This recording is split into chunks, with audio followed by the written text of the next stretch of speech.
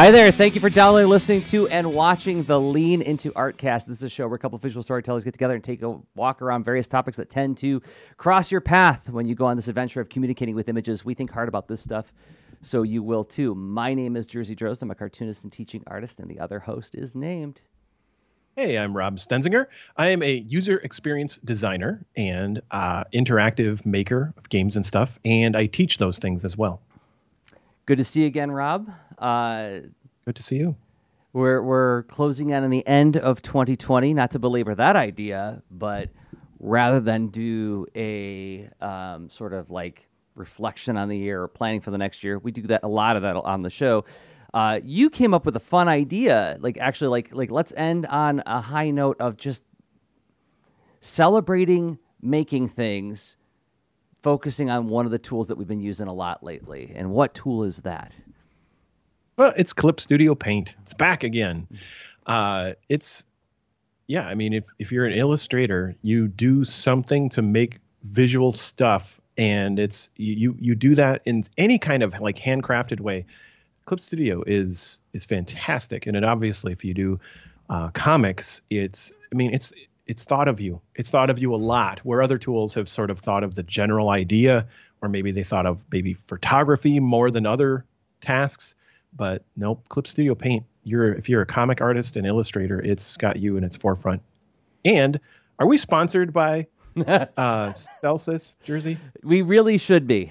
We really should be. That's something that I think I need to reach out to them and say, like, hey, you know what? We've talked about your application quite a bit on this show over the years, and that's to say, like, I put out the call a little earlier today. If you're curious about this application, you know, like I get asked this a lot when I do live streams. I do drawing live streams every once in a while, and they're like, "Oh, which tools do you use? Which brushes do you use? Which version are you using, and why?" So that's another thing. Like if you're kind of curious about Clip Studio Paint, this is going to be a good one for you because we're going to go through, I don't know, as many as we can, sort of like things we've been doing in Clip Studio Paint recently, and encapsulating it as like a feature that we really dig. An aspect of the application that makes us really happy. So are you ready to dive into it, Rob? Yeah, let's go there. All right. And that's what happens next. Okay, so honestly, I'm happy to be the trainer or the Pokemon, either way, in the ideal situation. So our audience could be all Pokemon trainers, and all of a sudden they show up and have lots of tips, by the way, which we're welcome to amplify that signal and talk about that, try to work that in as well. That too. So people who are watching live, if you want to comment some of the things that you really enjoy about this application, let us know in the chat. We're watching the chat. Also, you can join us in the Lean Into Art Discord. The invite link is in the show notes for this episode and every episode. Join us there and go into the comments channel and let us know what you are enjoying about Clip Studio Paint recently. Rob, I would love to hear what you've been working on in CSP. Because I share my drawing live streams all the time. I feel like I'm spending a lot of time with CSP, but I want to hear how you're using CSP. Yeah, and for me in my role in this show, I'm not someone who is like teaching with Clip Studio Paint day in, day out. So you'll see me like looking for like where'd I put my keys kind of thing. Like and that's how it works. I'm working behind the scenes to make assets for video games and illustrations for articles and book I'm writing on and all that, and visuals for workshops. And so that it's I'm planning on doing more streaming. I think that's a great idea. So I hope to get more practice at demoing with this. But without further delay, let me go to the Clip Studio machine. Oh, look at that. That looks great, Rob. Hey. Oh, thank you. Working on things, the setup, all that. Let's see. This is actually not the first demo, so let me flip over to a different tab. Let's see. I happen to be using something that's newish to me as well. A little thing from the holiday season that showed up, which is the Huion Canvas. Was it the Canvas 22 Plus? I think is the model title. Anyway, so I am working with practicing with this thing too.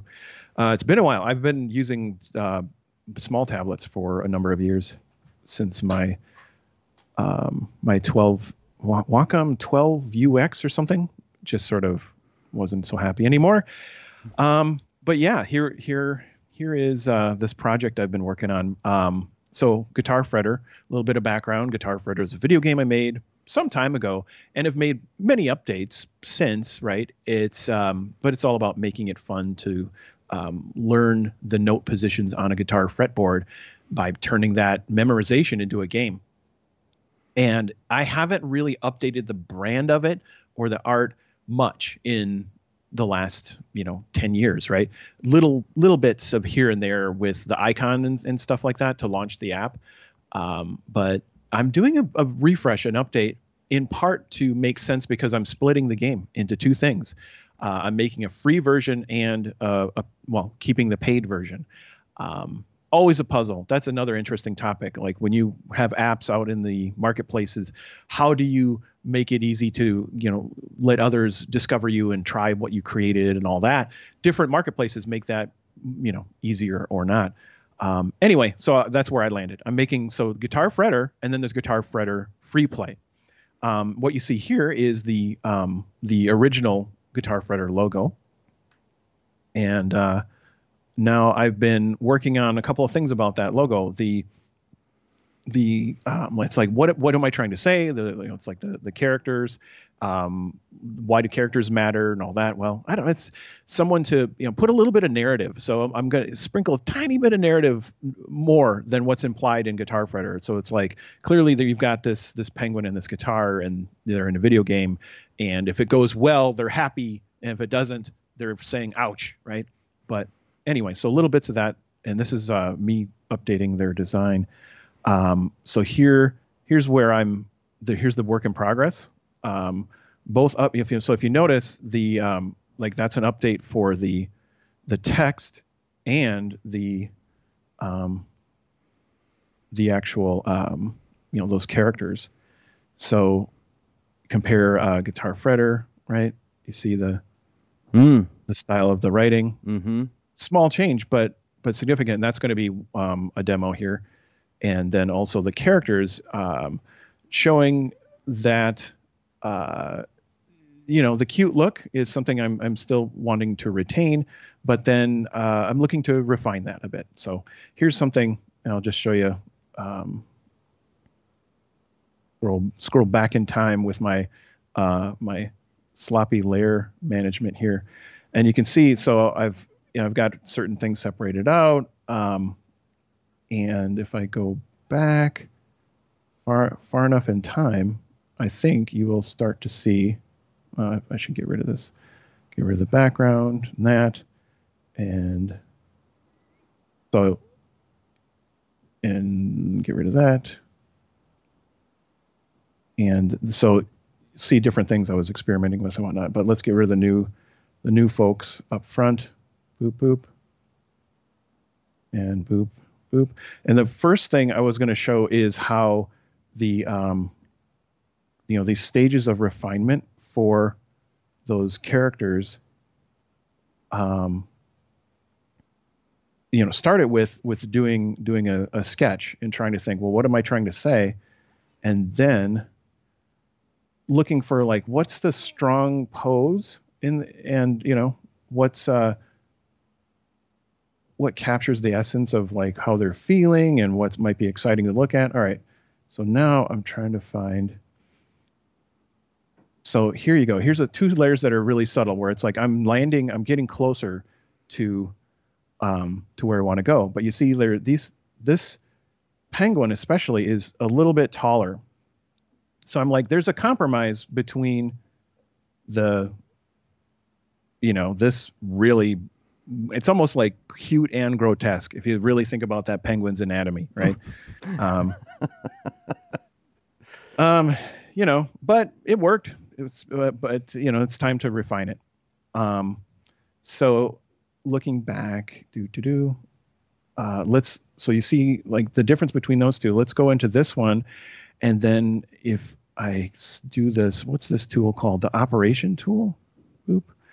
Now I had these lines that are close to where I want to go, but not fully. And because, of course, celebrating once again the vector tools in Clip Studio Paint. So you can have a layer that is like a raster layer. It's made of pixels. Everyone, like if you're not familiar, pixels is just a grid of there's information on or off of a block of color in a particular position, and then vectors where you use this other thing. And so if this is hidden, like the Clip Studio Paint's UI is super customizable, and I've been puttering to try to figure out what's working for me, and this is totally work in progress. So if stuff gets lost, you can always do workspace, reset to default.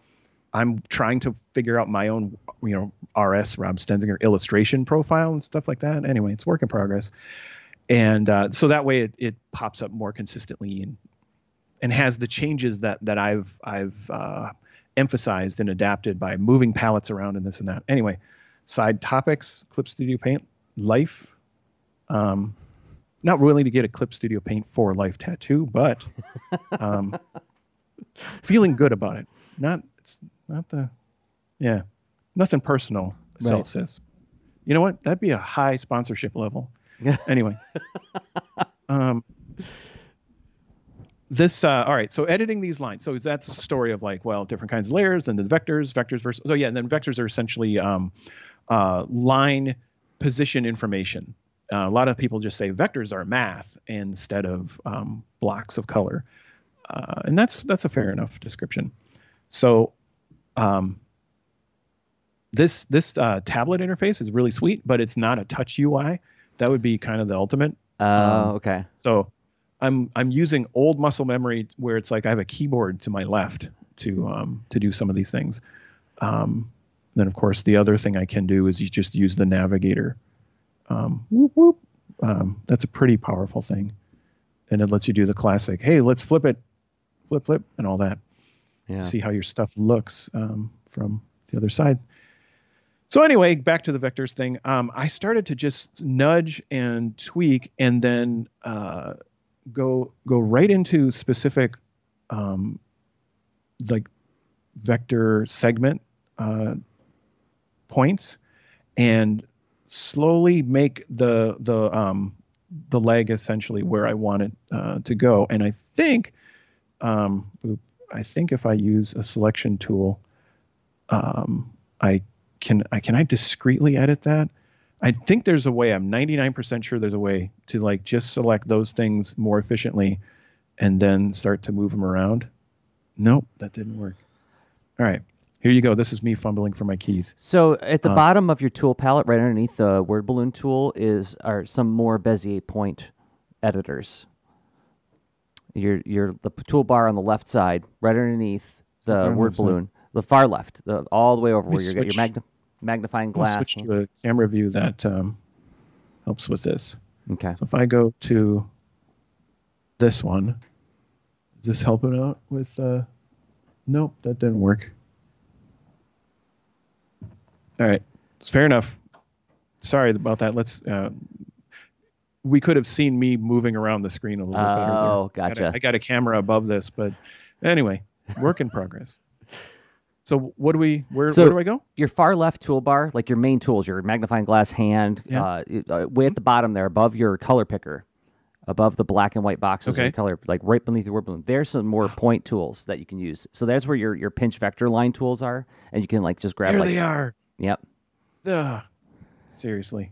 So you can grab just portions of it. This is that's so much easier. It's I would just say it's more intuitive. It just feels like it's an intuitive way of messing with vector lines. Because with the pinch vector tool, you're literally just pinching the line and moving it around without diminishing the quality of the line. So are you? So all that what it is, it's a different interface. You see all those points are still there. So whatever the brush tool did to create that initial path, this is exposing a way to edit that path that is meant to feel more natural. Yeah. Right? Yeah. And it's just funny. It's so funny because I'm like, I know it's around here. I can't find it. And I'll just keep working. So there is, and of course the way I was working was now you see those actual points. Yeah. Not as sort of, just grab this doesn't feel like I'm using a brush. This feels like I am now micromanaging, something, right? Yes. It doesn't. Yeah. This is a different part of my brain doing that work. Yep. As opposed to what is that tool called? It's just called. I think it's correct just line. Oh, is it really just called that? That's funny. It used to be called pinch vector. Called correct line. If you hit Y, that would be the shortcut for that. Okay, sweet. I always like to do that and like hover. And the most popular tools I will get a feel for by boop boop popping around. That's the advantage of having a keyboard on the side too. Trade-offs. Ideally, keyboard and touch interface. Someday. All right. So, all right. Anyway, so that's that. So through that process, I ended up getting this closer. Seeing the wiggly wobbly. I ended up getting the character to essentially still cute, but breaking a little bit out. I'm trying to give it a more plausible structure, and not even because anyone gave me that feedback. It's because as art director of this project, also I wanted to do that.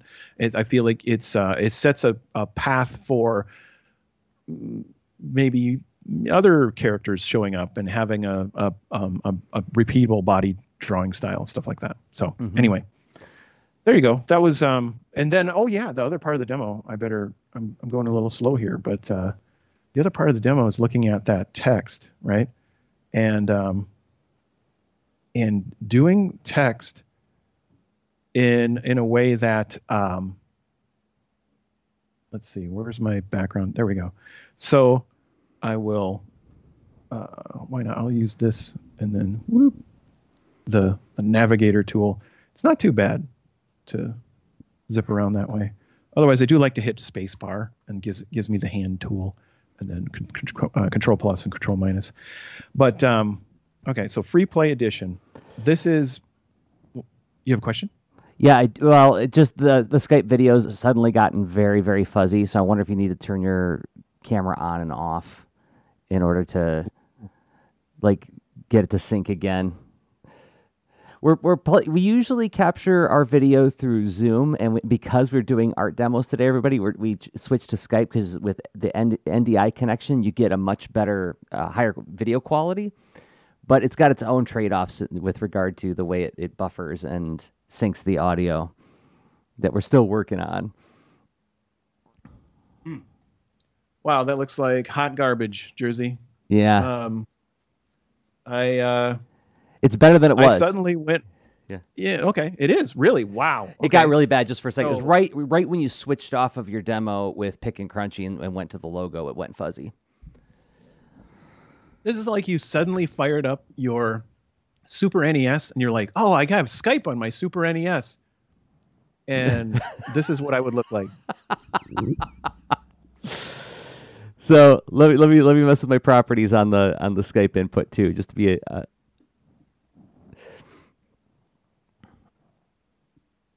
All right, so I could. This demo doesn't require high resolution. I don't know. Yeah, it's got way worse. Oh my goodness, it got worse. Yeah, Skype is like, hey, I'll give you a switch to flip, and then I'll do whatever I want. We give it a second to catch up. I just turned on hardware acceleration in my OBS to see if it will help at all with this.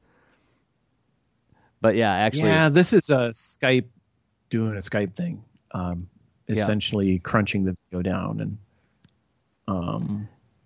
And this is something where I thought also like you could pretend that I'm on, I don't know, the moon, and this is the best bandwidth I got. Yeah, there we go.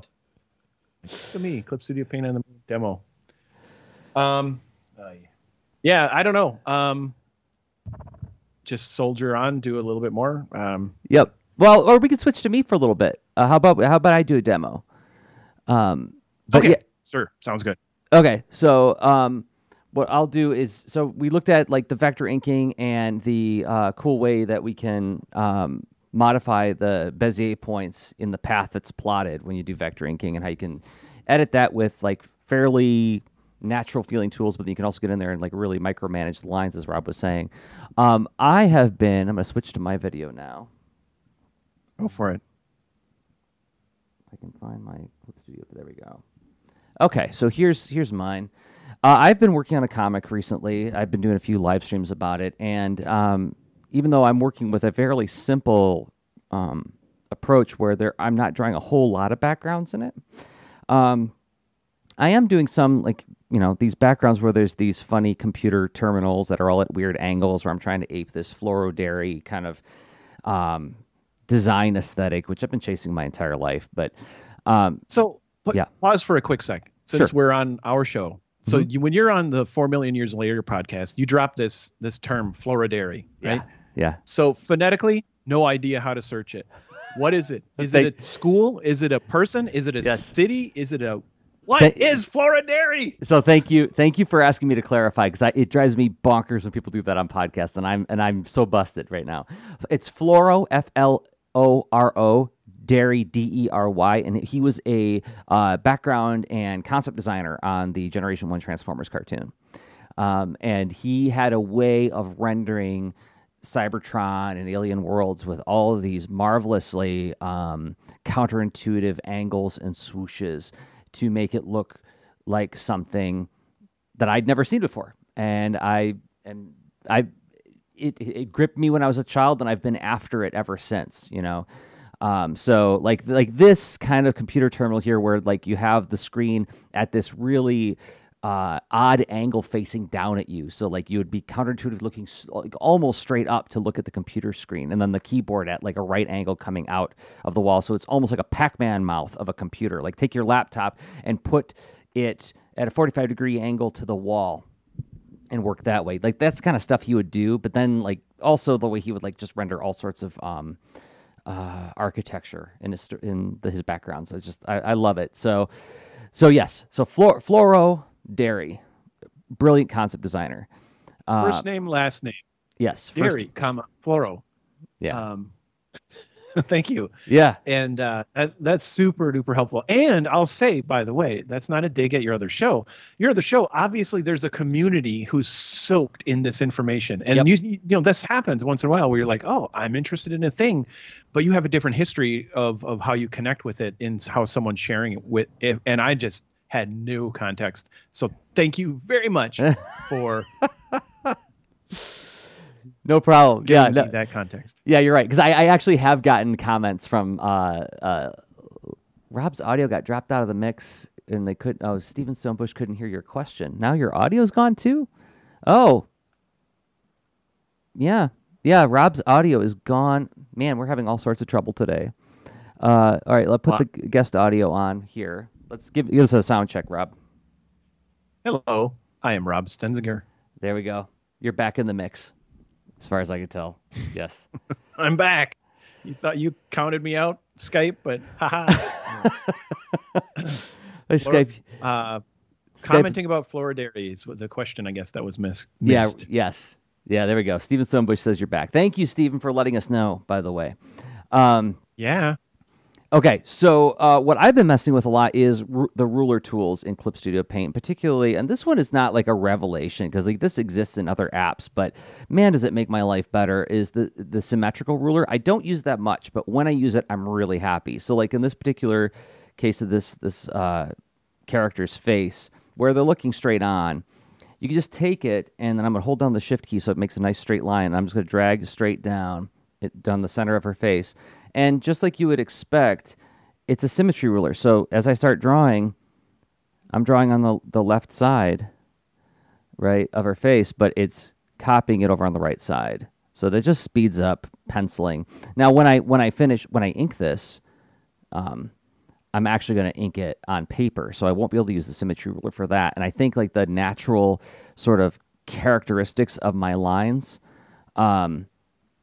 will give it a more organic feeling and not quite such a replicated feeling, because that is a concern that I would have, is like, does this look too symmetrical, right? Because in real life we're not perfectly symmetrical, but some are more than others, but you get my drift.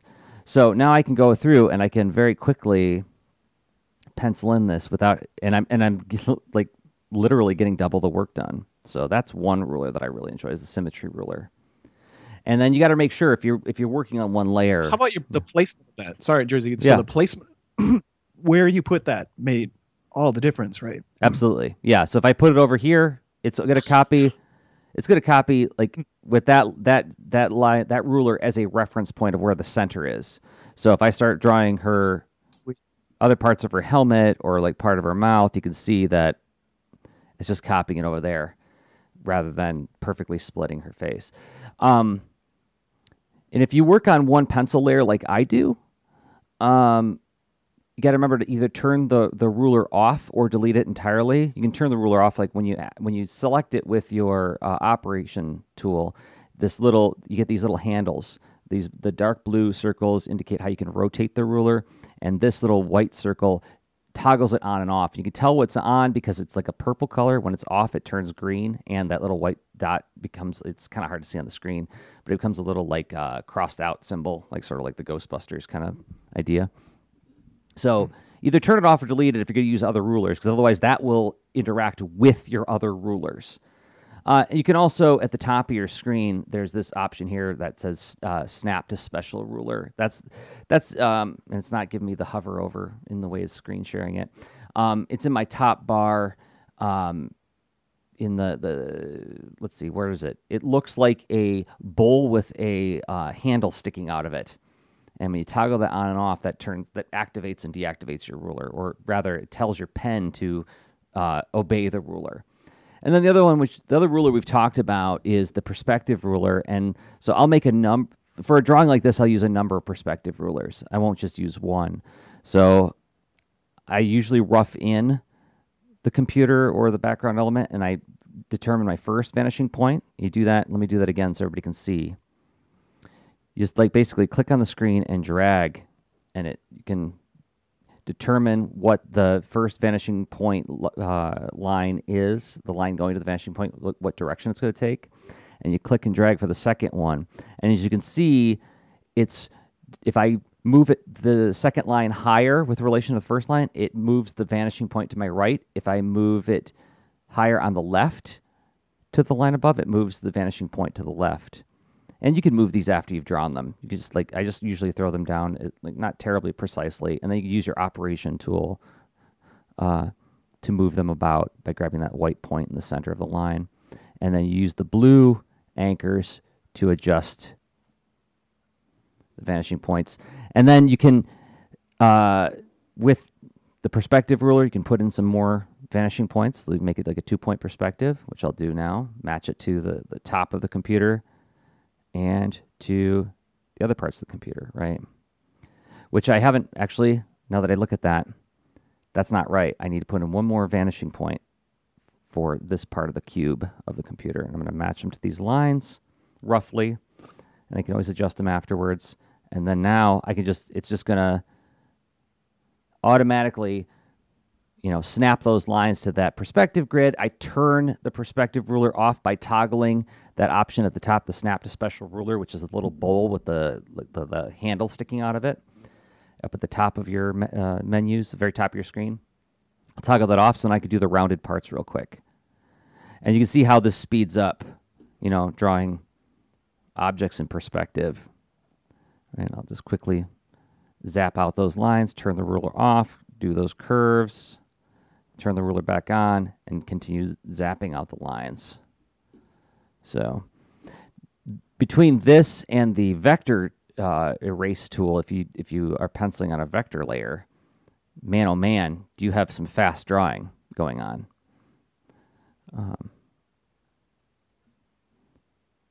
You can see I don't have to be like really careful about where I move my pencil. It's just the lines just sort of like come out as long as you're like generally in the right place. And boom, like we're already making like a lot of progress, right? Yeah, that's amazing. You're not having to slide a ruler around a physical page, pointing at lines that you or pointing at dots that are the vanishing points. It's interesting. You're not actually manipulating the point, the vanishing point. You're manipulating indirectly by changing the angle of the line, the ruler, right? That's a great way to So describe it. Yeah.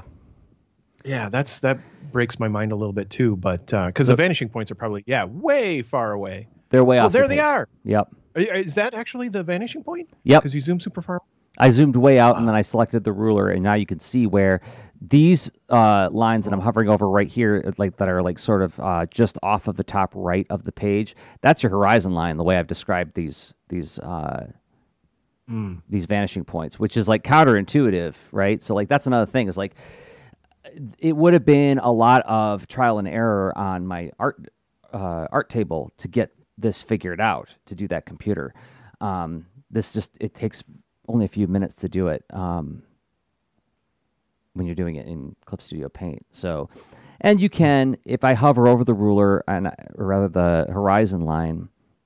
Oh, actually, this right there is this ruler is the symmetry ruler I used earlier. So I'm going to go back to my horizon line. You can actually right click on this, and it's not showing the drop down. Rats! I wish I should be doing a screen grab instead of just like sharing my Clip Studio as a source. All these little variables, right? Yep. So you saw the tooltips on my screen because I was capturing an entire monitor. Yep. Right. And I'm not. I was actually just capturing the app. So there's the difference. So if you right click on it, you get an option to like horizontalize the eye level, and it will actually adjust the horizon line. So now that it's horizontal, and then you can also readjust your vanishing points by grabbing the points or by manipulating the actual the lines that go to the points. So you have a couple different ways to go about it. Whatever way works for you, whichever feels the most intuitive. And you can also lock the horizon line by right-clicking on it and then move the points. So once you have the horizon line, that's exactly where it needs to be. And like you can see, like once I start messing with the actual vanishing point handle, the line that goes to the vanishing point, you can see it's starting to move the horizon line all over the place. But I can go back to it and click on. There's right click and then there's drop down, and you can say fix eye level. That's one of the options. And now when I try to move my vanishing point, it's going to keep it locked into that horizon line. You can see it moving horizontally across the screen. So, wow. So that's a tool that just made my life a lot easier. It's one of those things like the ruler tools in Clip Studio. I mean, there's one more that I can do real quick. Then maybe we could take a break and go back to a couple more demos. How does that sound to you, Rob? Yeah, I'm all for it. The last one is like, this is if you really want to get persnickety, like if you're like really uptight about like how the lines look on your page. Like let's say you get like in the roughs, like this guy's head is just like magnificent and I don't want to lose that line, but I want it to be one smooth contour. There's a curve ruler and it works just like making a Bezier curve. You just click and drag, click and drag, click and drag, click and drag. So if you've done any illustration in vector design programs and then double click to finish, you'll be familiar with this. Oops, come on. I have my operation tool set to click on rulers and on frames. So now you can just adjust all those curves. I don't do this as much anymore because, as we can see, this is already slowing me down. Instead of just drawing the line, I'm spending all this time like preparing myself for success. But suppose you're making something like an important asset for a game that's going to get used a lot. Well, maybe it's worth doing that little bit of investment. So now if I touch my pencil to that line, it locks me to that line. I can't draw, I can draw like the other, it'll adhere to the other rulers, but as soon as I get anywhere near that line, it's not going to let me deviate from it. So you can make custom curve, like basically like French curves in Clip Studio Paint that are customized to your drawings. And then when you're done with all your rulers, you can go to your layer palette and you can right click on the ruler icon in the layer, and then a drop down appears and say delete ruler, and then all the rulers go away. And now you can just go back to just drawing freehand with abandon. So if you don't just delete the rulers all at once, you can toggle them off individually. Yeah, right? you can keep them if you want. Yeah. Okay. But I mean, once you get like a little adept at using them, it becomes like really, it doesn't take much prep to remake them, in my opinion. Like I'll often delete them off of my roughs and then just like reapply them to my pencil layer. So like we're looking at my roughs right now, which I'm going to go in and actually I'm almost done penciling this one. I can turn on my pencil layer. There's like the finished pencils. So anyway, super cool. So what do you say? You think it might be okay to take a break real quick and then come back and do a couple more demos? Yeah, let's do that. Let's see if I can do a demo. If Skype's like, okay, you could try again. I would love to do a lettering demo really quick to finish that other. Yeah. It was like the second part of my other demo. That sounds great. Okay, so we'll see if Skype buffers enough while we do. It's looking clear enough. Actually, it's looking about as good as Zoom when I look at your Skype window. So it'll at least be that good. But we'll come back in about a minute and a half, and we'll do a couple more tools that we're excited about in Clip Studio Paint. But before we do that, we got to thank some people who make this show possible.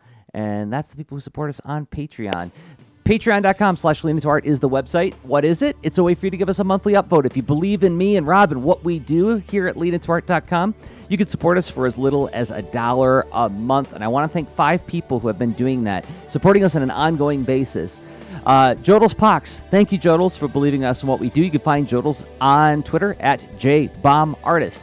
And Nate Marcel. Thank you, Nate, for believing in us and what we do. You can find Nate on Twitter at Great Sea Monster. And Sophie Lawson. Thank you, Sophie. You can find Sophie on Twitter at Sophie Lawson Art. And Spencer Hallam. Thank you, Spencer, for supporting the show on an ongoing basis. And finally, Robert Clemens Jr., who you can find on Twitter at Rob Clemens Jr. These will all be linked in the show notes, by the way, so you can find these people because if they enjoy the show, that's why we shout them out, so that you can find each other as fellow leaners. You can join them all at patreon.com/leanitoart. We will find all the shows we make, as well as the extra leans, the shows we record only for people who support us on Patreon. Those posts become an open mic thread where you can talk about whatever you want in a safe space with fellow leaners, and to get you access to the Patreon-only channels of the Lean Into Art Discord. And once again, the invite for that is in the show notes for this episode and every episode. Patreon.com/LeanIntoArt. Thank you to everybody who supports us there. It means a lot to us. It really does. Thank you so much. All right. Hey, look at that. Hey. Maybe another demo. Well, let's hurry and get some music in here quick so we can do this. Quick. Dragon Ball Z. Woo! I'm doing some hand dancing. All right. All right. Let's see this lettering demo while we can. Oh, yeah. Okay. Yeah, not to build it up that much. I mean, that ruler demo, Jersey, you got to turn that into a workshop. Yeah. That alone there's some deep magic, and I think it will help lots of artists. All right. I mean, even that section is illuminating, but yeah. Anyway. Doing a random unrequested vote for that would be a workshop. All right. Okay. So I did a quick doodle. Like let's say I want to write the word free, right? So this is about lettering and trying to have some lettering that has some nuance and idiosyncratic quirkiness, but yet some consistency within itself. Because like when you see a font, there's the letters are, typically very consistent as far as like where the top is, where the bottom is, where the middle parts are, and if there's a mixed case, you know what I mean, like this top of the R is going to be near the middle part of the F and all that, right? Like there's a lot of relative spacing that if you're just doing this, if you're writing by hand, you may be able to pull it off, maybe not. And this is where this is an approach I used to start to build up the lettering design. Not saying like what you saw in the beginning. Like, so here's, let's see. Yeah, we are way zoomed in. So here's where the lettering sort of started, right? And in that, little bit of wobbly, I'm an indie game developer, look at me style. But then, I'm looking to refine that a bit. So, okay. Anyway, so let's say I have this kind of plan in mind, and I'm working on now this this drawing. So let's go over that. In I gotta select the appropriate layer, and let's make a vector layer. So now, boom, magically the brush I have has been turned into a vector brush. And so this is a little bit like, I imagine one could use Jersey's demo and this and combine them. Because in a way, I'm creating some perspective constraints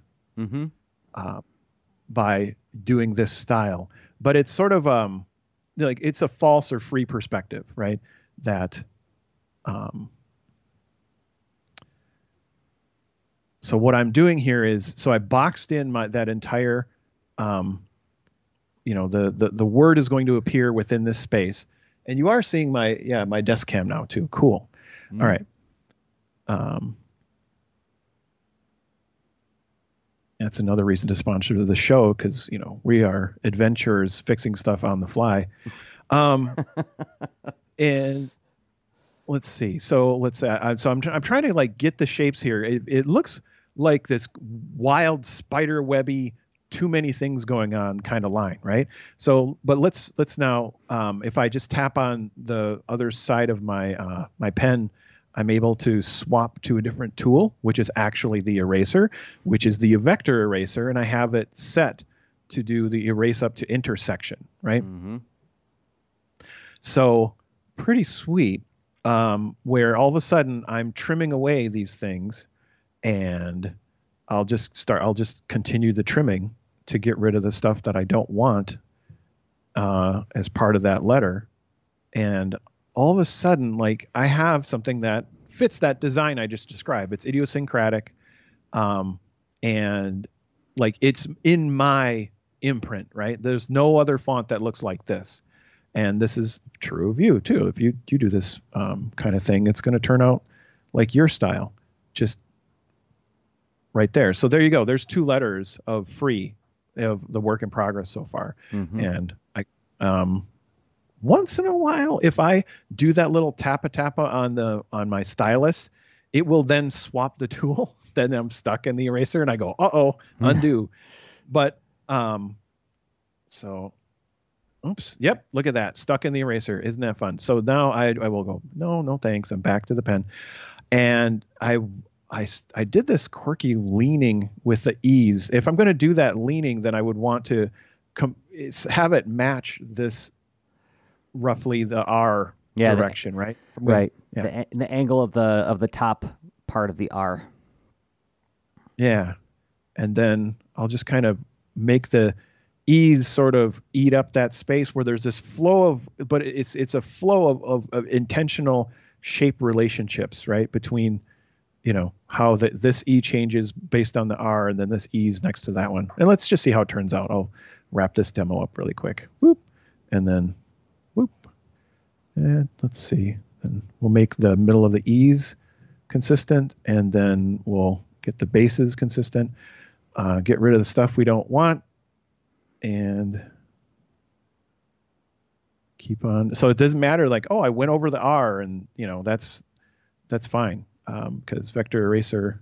And then once in a while, I actually will just switch to the eraser, so I don't have to keep pushing on the pen.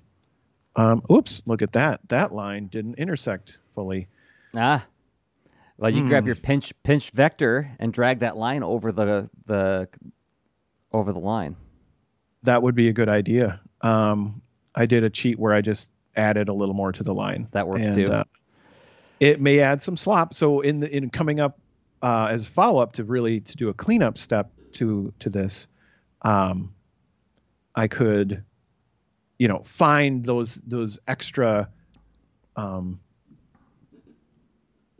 unnecessary vectors and clean it up even further. So that's a first swing at it. There's a little bit of wonkiness to it, but it has an internal consistency and style. And that's a way to letter with the vector brush tool. And like you could do this for, visualizing sound and stuff like that. Totally. But it, of course, gives you a certain thing. So there you go. That's my second demo. Well, all that's contributing toward the new logo for Guitar Fretter.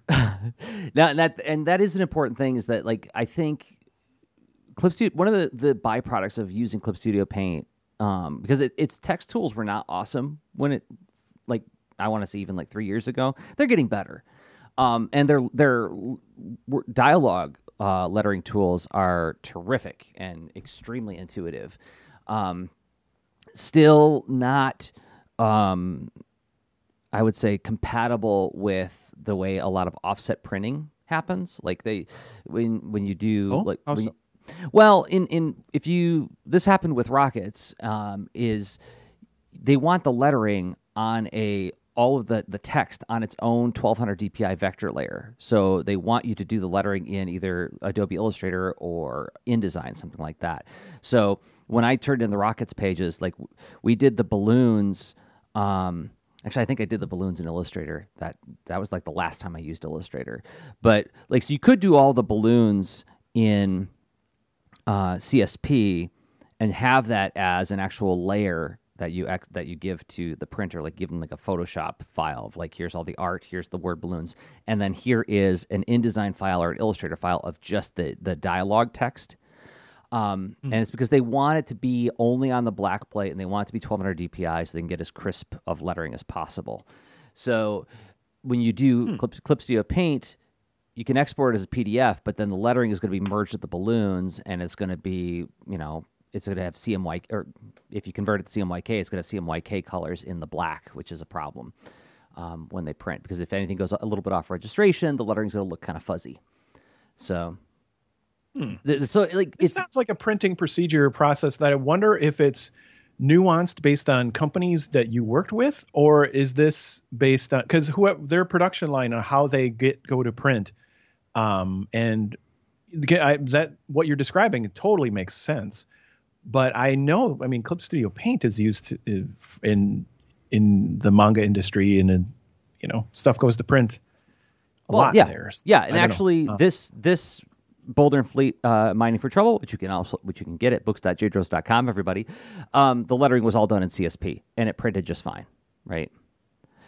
Which, hanging a lampshade on that, and it's like, well, different companies, different procedures. So your the apps you use for your art asset pipeline, creating something toward final work, totally need to be informed based on where they need to go next, and whoever you're working with, and their limitations and styles and process. Right. So, right. So that's an interesting gotcha though, because what if you did all your word balloons and then I don't know of an easy way, because Clip Studio Paint, so if we're throwing out wishes for Clip Studio Paint, another wish I would have is let's build in more automation and put an API in there. And let me, like, if I did that, then let me extract it and let me know the positioning and all this kind of stuff. Because I mean, that's what I do exactly that for laying out screens in Guitar Fretter, for instance, where I interrogate the layers. We talked about that a few episodes back. Mm-hmm. And I use a Python script to get now I use a Python script. Back in the day when I used Adobe's tools, they have scripting built in, right? So I used I think I don't know if they call it JavaScript, but it's pretty much JavaScript, ECMAScript, whatever. They may call it Adobe script. But it let me interrogate the layers and get the size of the assets, export them, and their position and all this stuff. Anyway, so if you can, it's not like it's the perfect workaround, but it creates the path for working around that, right? If there's programmability built into that, into your art tools. Yep. So that would super awesome. That would help you if you're like, oh no, I lettered it this way. And maybe there's a code way to. And the second part of that is they would need CMYK support as well, so you could actually make your lettering only on the black channel, right? Whereas right now it's RGB, so that black is going to be a mix of RGB. So there's two things it needs, and most people in comics have been begging Clip Studio, like they have been most vociferous that please give us CMYK support in the future. So I imagine they're working on that, but also an API, being able to script something like that would be pretty great. And Rachel Ross is in the chat saying that would I guess that would help with translation too. Good point. I wonder if that's part of that some companies' process. So they're at like or many steps closer to making international versions of a work. Yep. Probably. That wouldn't surprise me in the least. Okay, you ready to do some more demos? Yeah, sounds good. Okay. So let's see. We did lettering. Well, while your video's looking great, let's take advantage of it. And like, what else did you want to? What else have you been working on? Because one of the things that I saw when we were looking at your CSP setup was the animation bar was open. I got rid of that right away when I started using mine. But now that I think about it, I had it gone, but now I added it back because I have a need for it. Okay, what is that need? Let's find out. All right, well, let's go there. Let's see what happens. Okay. You roll the dice, everybody. Okay. You pay the price. I don't even know which link in the chain to be jokey about and sassy. You know, it's like, who knows where the things are falling down. But okay, so let's say, all right, this is the old demo. Nope, not that demo. How about this one? Animation. Okay. So I'm experimenting with. So currently, the characters in Guitar Fretter are still images, and then I procedurally animate them in the code. I have two things that add a lot of life to them, in my opinion, where there's a breathe and a wobble, right? But that doesn't replace frame-based animation, of course. Animators probably. So I would bet somewhere out there's frustrated guitarists who are also animators that are like, this is a cheap. You got to fix that. And my answer is I'm working on it. But honestly, those folks are they haven't voiced their concerns compared to the folks who want lefty flip. Lefty flip. All right.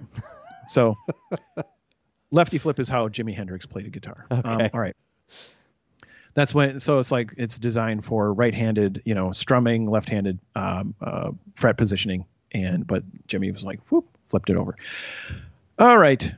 So here we go. Here's a character that where I could probably, because of the magic of multiple desk cameras, I animated this character in where'd he go? Undo, save me. All right. So, I'm too many frames ahead. So I'm jumping around too much in my layout. So I made this little animation rough as heck, right? And this isn't even the one I'm going to use in the game, but I wanted to experiment with low stakes, right? I need to see if this tool could do its job. I want to have maybe 2 to 4 frames of animation to give so much more life to the creatures coming down the screen that you're doing the matching in Guitar Fretter, right?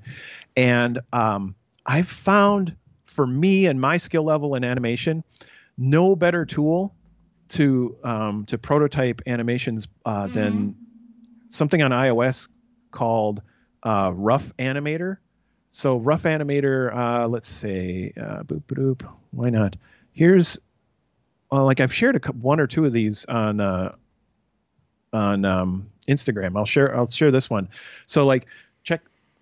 What can I could go to that camera full screen, but basically you've got this really simple, touch-based interface that lets you say, like, for this drawing, have it be 1 frame. This drawing, have it be another, 10 frames or 12 frames.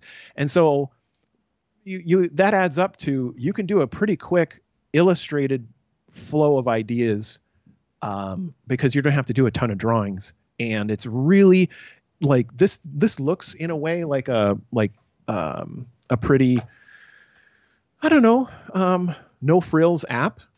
But if you practice with it, it's you can really quickly animate ideas. And so I've got a few dozen little animations I've done with that tool. And one of them is this little character. So if you export out of that, you can export as a series of images. You could, turn it into a little movie file. I imported a movie file in Clip Studio Paint. So all you just do file import movie, right? And that's all that happened in this project so far. And then what did I? Then I turned. I went in scrubbing. The movie gets imported into this timeline view, right? And then this extra palette within Clip Studio Paint. Like without it, you're not thinking about time. You're just dealing with a still image, right? But so far so good. I'm at. What is the stage where? I joked about finding my keys with the other stuff. In this, I'm like, I don't even know what keys are, honestly, at this point. But as far as with Clip Studio Paint, I've dabbled with animation and stuff, but like, so I have this loose mental model in my head and vocabulary of things I want to accomplish, but I'm still figuring it out. So what I've succeeded with so far is export from my other app, import into Clip Studio Paint, and then you can essentially right click on frames in the video, and then you can turn it into it could be the first frame or the last frame, or you could do new animation cell, and a separate cell is just a separate illustration, right? So what you saw is another layer popped up over here, and I don't want that. Oops! Wow, undo, save me. Undo and undo. Okay. Okay, there we go. So now so think about this art flow is in the end, I want this to be in what's called a sprite sheet, which would be like a whole series of these little characters together in one big image, right? And then I'll load that sprite sheet into my video game and then configure it so it displays one of them at a time in sequence, and that's the animation, right? Mm-hmm. So for right now, I was able to solve some big problems by saying, here's the rough idea of what I want to do, and now I can just use my drawing tools and make stuff happen. And of course, let's see, I have not the right tool. Once again, undo, save me. So here we go. You're just, using a pencil as a reference, and I'd be figuring out like what do I want to really convey here. And if you think about an animation sequence, there's a ton of different ideas. I recommend looking up the 12 principles of animation. It'll give you a good background. One of the books that I had growing up that inspired me for drawing was Preston Blair's widely known book, I forget what it's called, Cartooning and Animation. And so I kind of grew up thinking about animation and cartooning at the same time, which I don't know if that helped or hurt anything. But I'm looking up the books that you're talking about. Animation by Preston Blair. Learn how to draw animated cartoons. Is that it? I think so. It's been republished multiple times. I can pull my copy off the shelf easily too here. But cool. Yeah, I thank you for pulling up the book. So the idea would be then, now in this frame or this cell,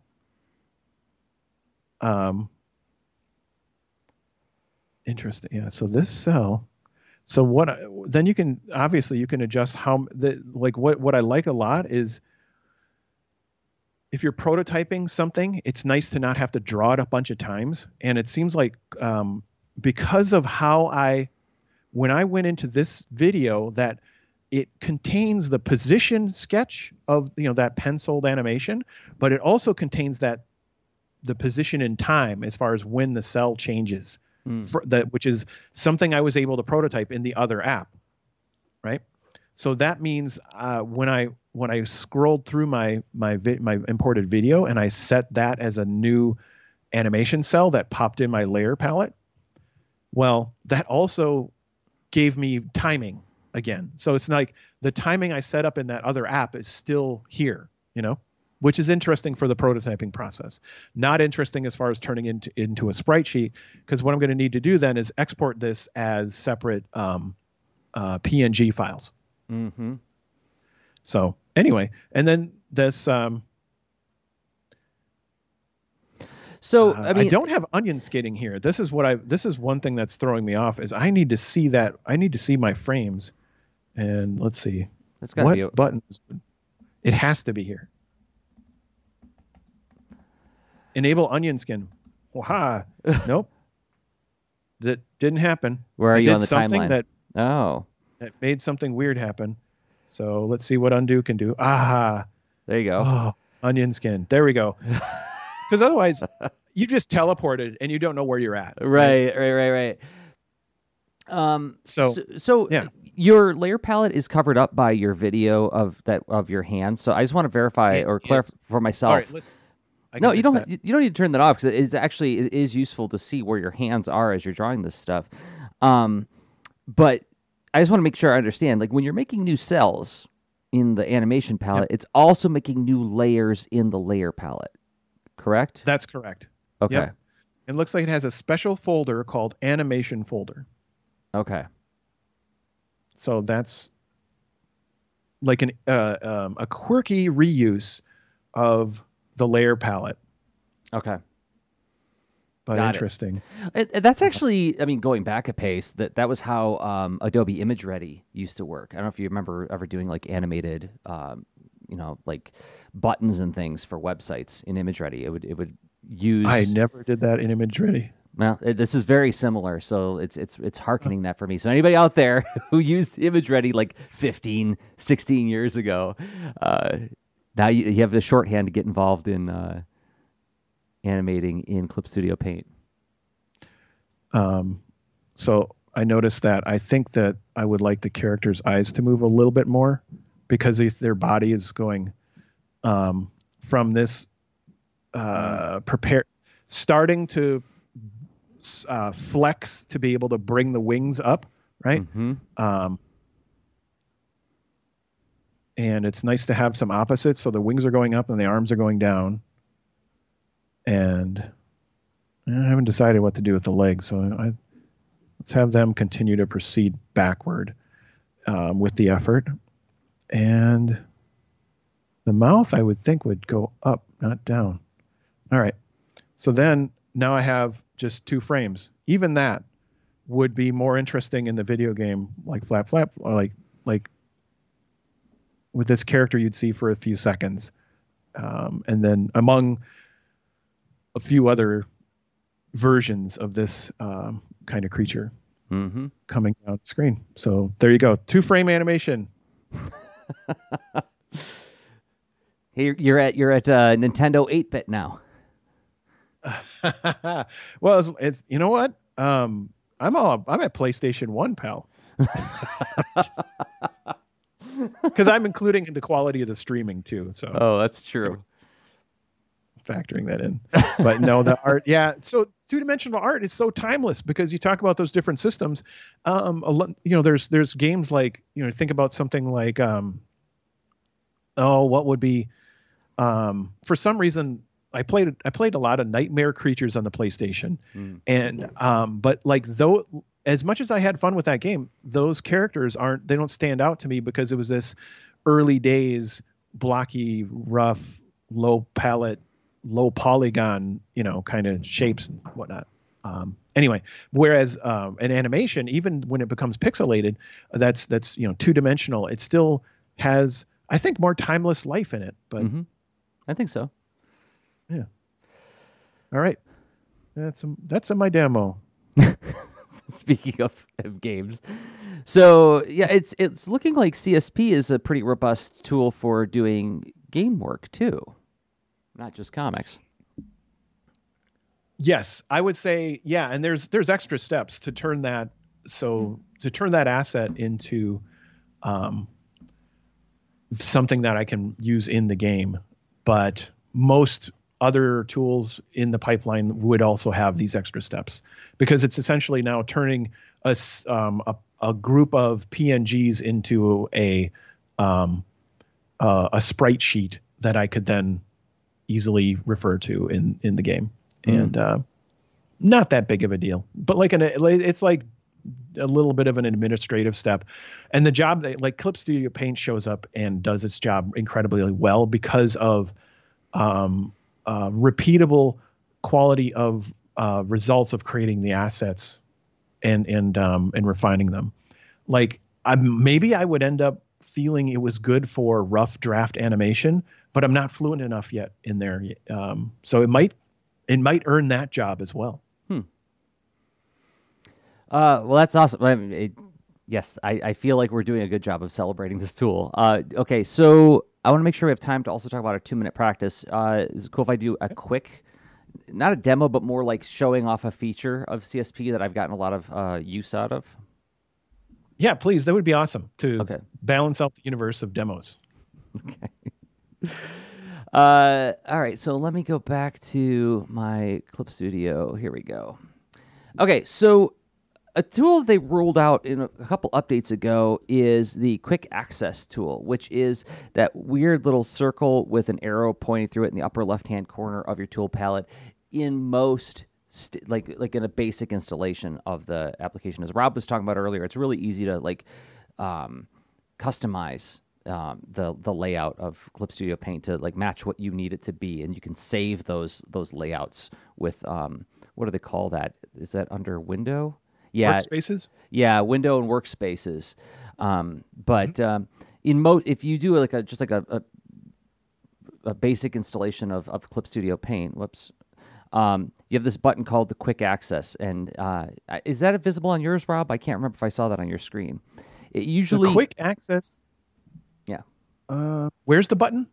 It usually hovers above your subtool menu. So like on the left-hand side of your screen, you have your main toolbar. That's where all your tools, like your lasso tool, your pens and brushes and so on. And then just to the right of that is your subtool menu. And that's where often like all of your brushes are kept, and like the settings for like brush size and different like depending on the tool you choose.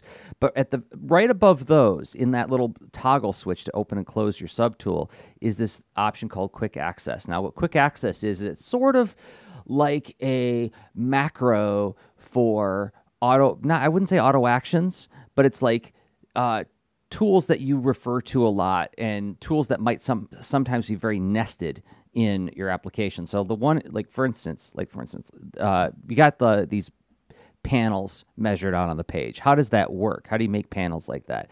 So very quickly, you have an actual frame tool, and let me hide my frames real quick. And let's say I start by drawing a square or a rectangle, and that purple area is area that's masked out. So if I make a layer in there, and you see how it turns light purple, if I start drawing in this layer, I can draw right up to the edge, and it's going to mask out whatever crosses that line. So this is like your margins, your panel borders, but it's one big one. And you can, if you go to in your frame tools, there is a panel divide frame border, and you can sort of just like click and drag, and it snaps at like when it's perfectly horizontal. It snaps at certain angles. You can change how to what degree it snaps to different angles, but you just like chop up the page using that tool into multiple panels, right? But supposing you have a situation where you want to, I've got this bottom panel measured out now, but this top one I want to measure out into 4 equal panels. I want to divide that top box into 4 sub panels, right? Well, to do that, it's Clip Studio makes that really easy. If you just go into Layer, which you can't see because my menus aren't being shown, but if you go to your menu and you go to Layer, and then underneath that is Ruler Frame, and then there's a third option to choose that is Divide Frame Border Equally. It'll let you divide this box. You got to select the box first. Select the top box with my operation tool, and I'll go to, again, Layer, ruler frame, divide frame border equally, and it comes up with an option that you can't see because I'm capturing the app instead of doing a screen share, but you can divide it by 2 panels equally, horizontally and vertically, and then boom, you've got perfectly measured equal panels. But you have to go to a lot of submenus to find that. It's like kind of a path to get there. So the quick access tool lets you I could save that as an option just to like divide frame border equally. I've got that highlighted at the bottom of my quick access. So now I just click on that, and then it gives me the option, and then boom, well, it divided everything because I had everything selected. You got to be careful what you have selected.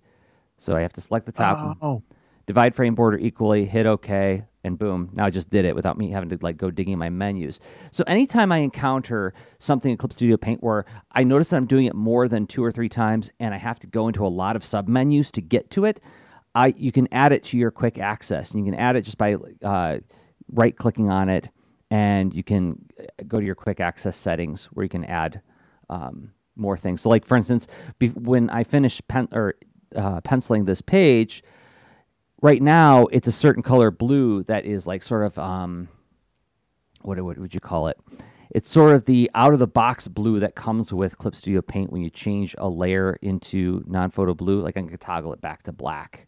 I'm actually drawing in black ink, but you can, in the layer palette, you can change the layer color to non-photo, a blue. It's not non-photo blue.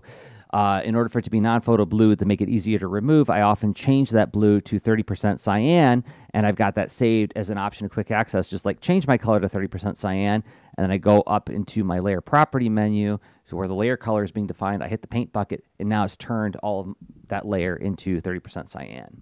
Right. So rather than go into my color picker or my color palettes and find 30% cyan in one of my many, saved sets of colors, I just save that as an option in quick access. Same thing with something else I notice I do a lot is, rotating the canvas. Like when I do a scan of something and it'll be sideways. Well, now you just come on. Oh, this is a big file, so it's going to take a second. Clip Studio is like, I'm sorry, I'm doing my best. Yeah, So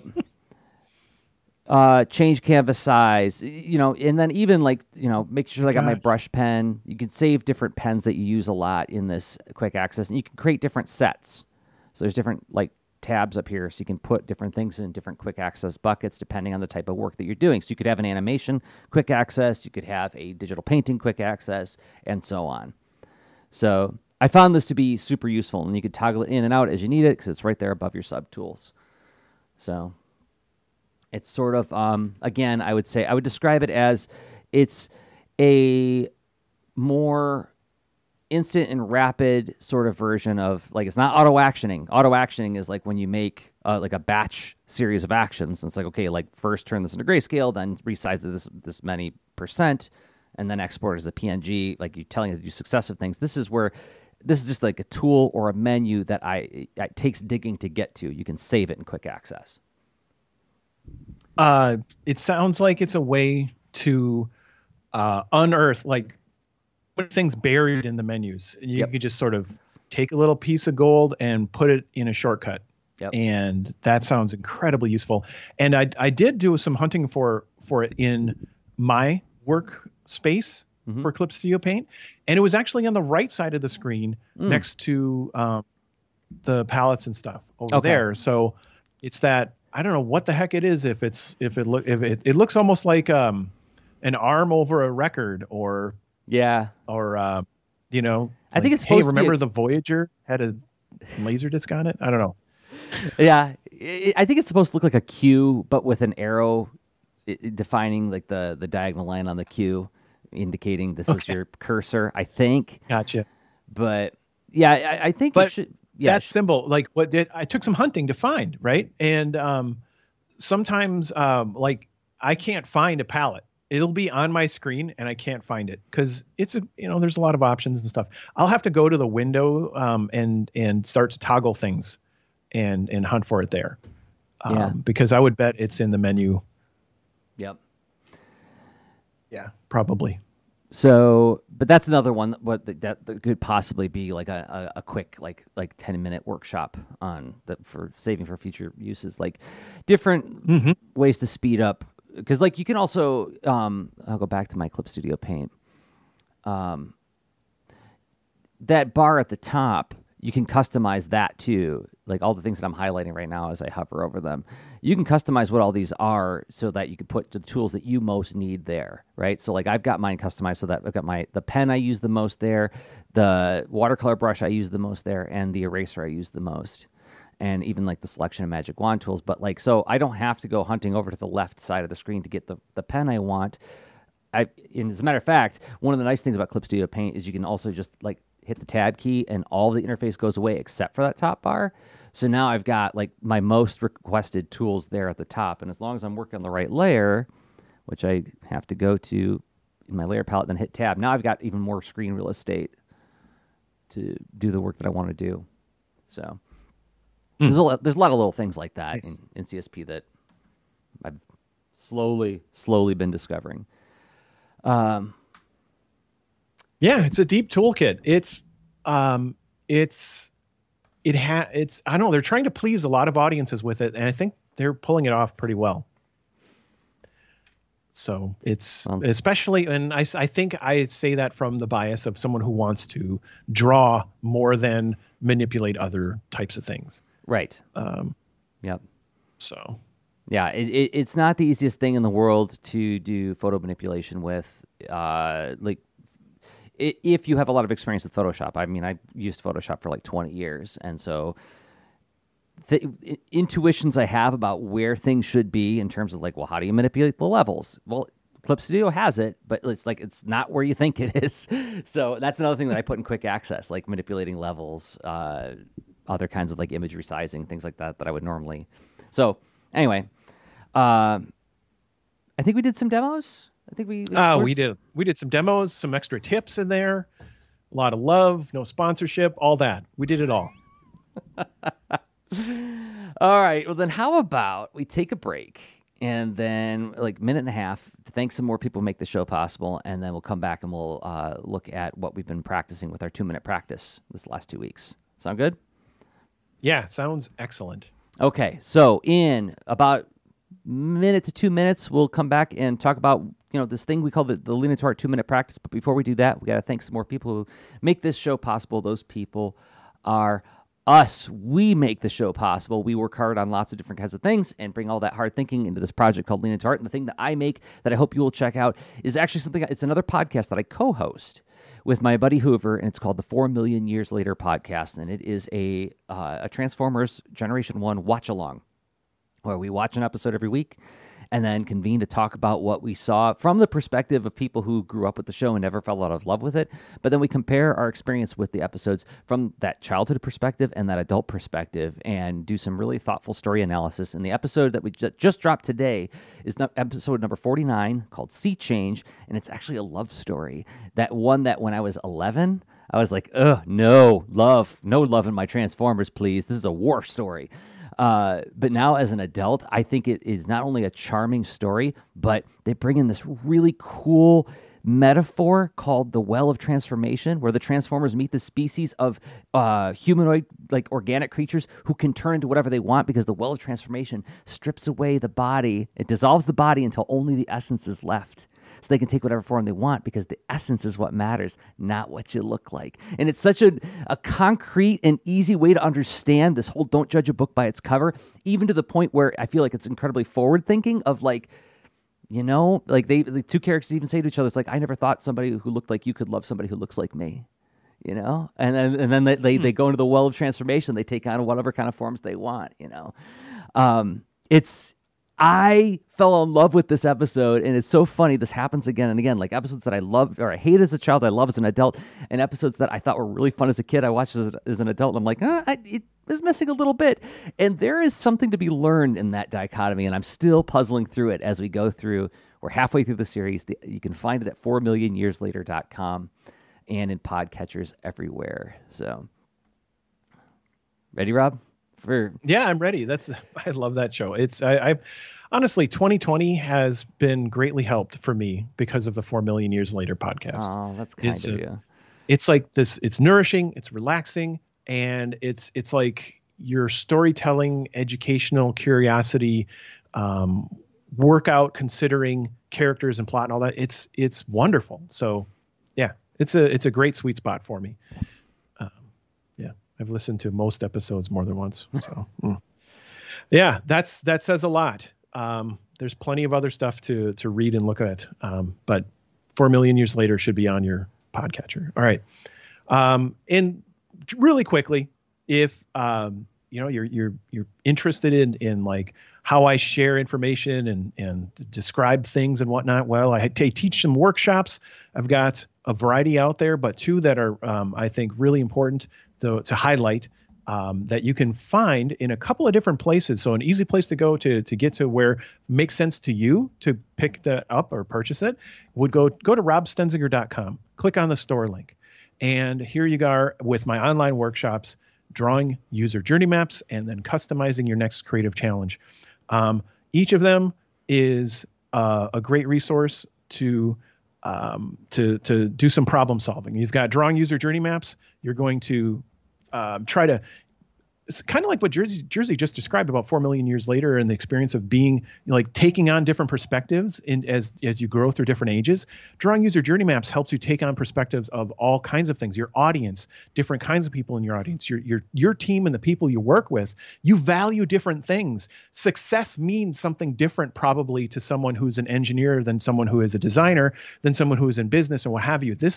A journey map that you do collaboratively can weave everyone's perspectives together, and you see what's important to work on next for a given project and make a difference for your audience and even the people who work together on the thing.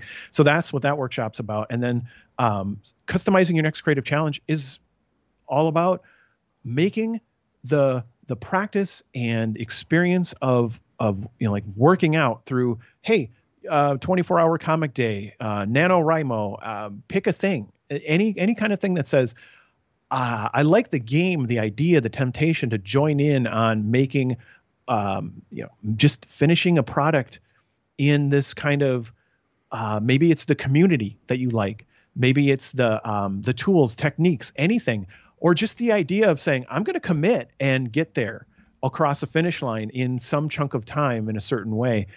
Well, there's still a lot to it. Creative challenges get put into the world by all kinds of different folks. Like Lean Into Art does Art Sound Off every November is when we celebrate that.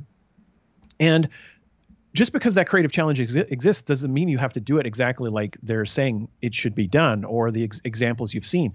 This workshop lets you really dial in and figure out what makes sense to you and your goals and how do you want it to feel to do that effort. Are you making are you doing this for the experience? Are you doing this for the community or to learn, to practice, or to make a product? Any of that or all of it could be woven together in the plan that makes it worth your time. And that's what this workshop sets you up to do. So both of those are available on Gumroad and Skillshare. Easy links to get to that on my website, robstenzinger.com. Super. And I put the link into the chat for everybody, so you can click on it right now. You don't even have to remember it. The last thing we hope you'll check out is the Lean Into Art. Nice. Yeah.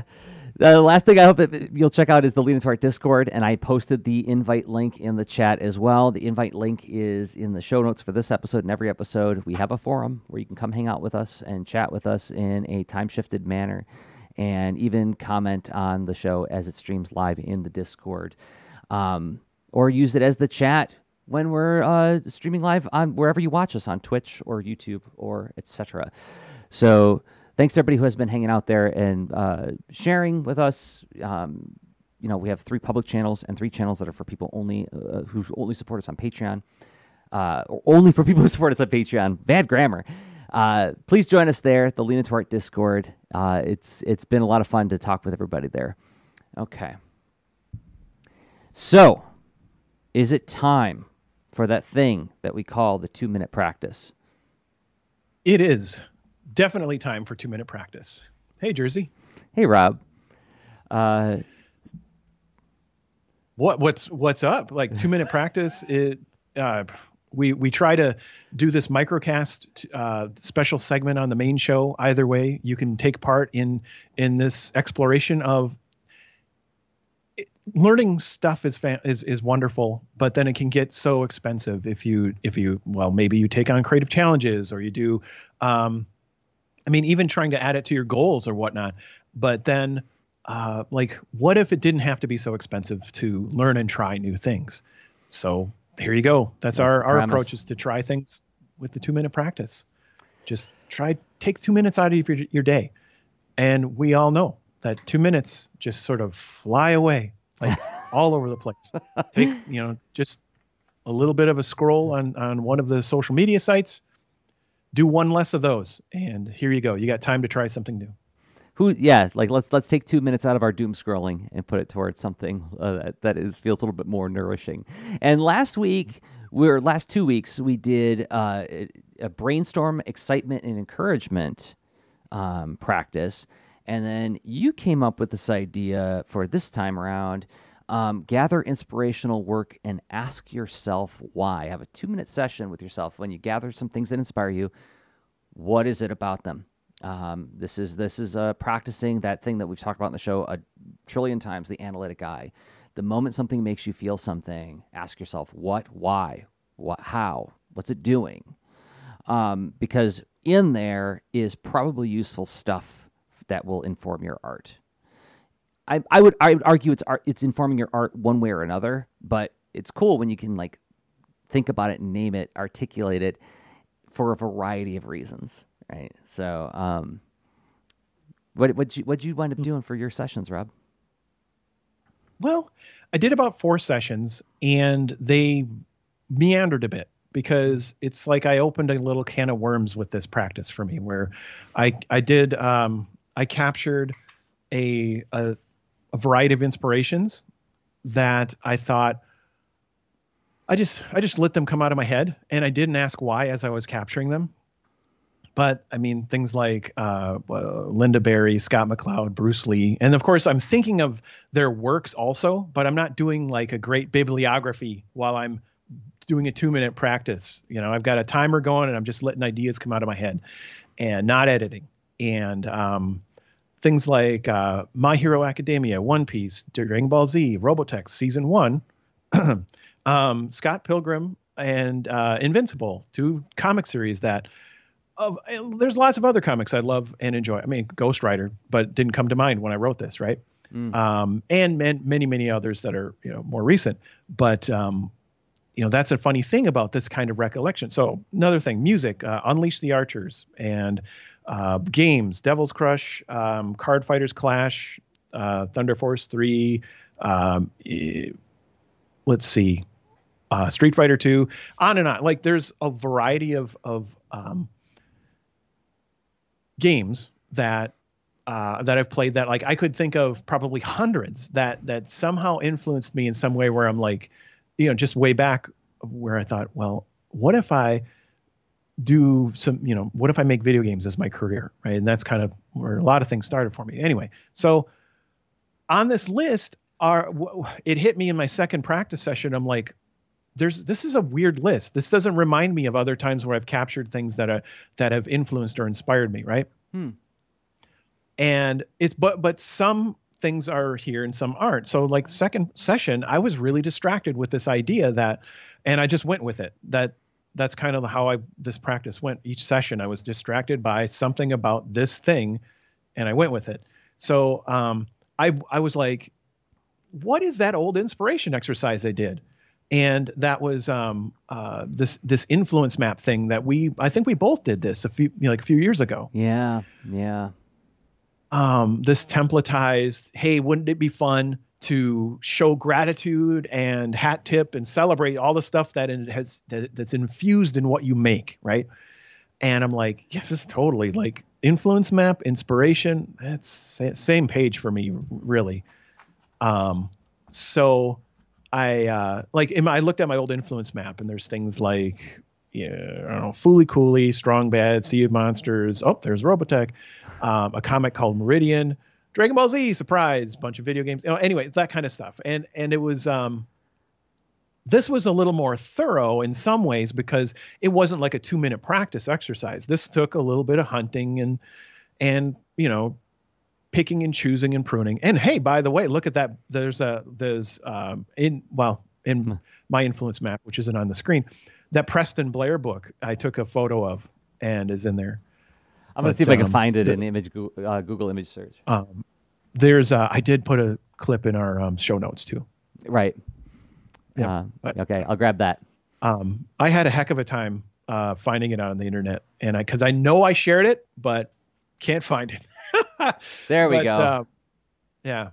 So there you go. That's that influence map exercise.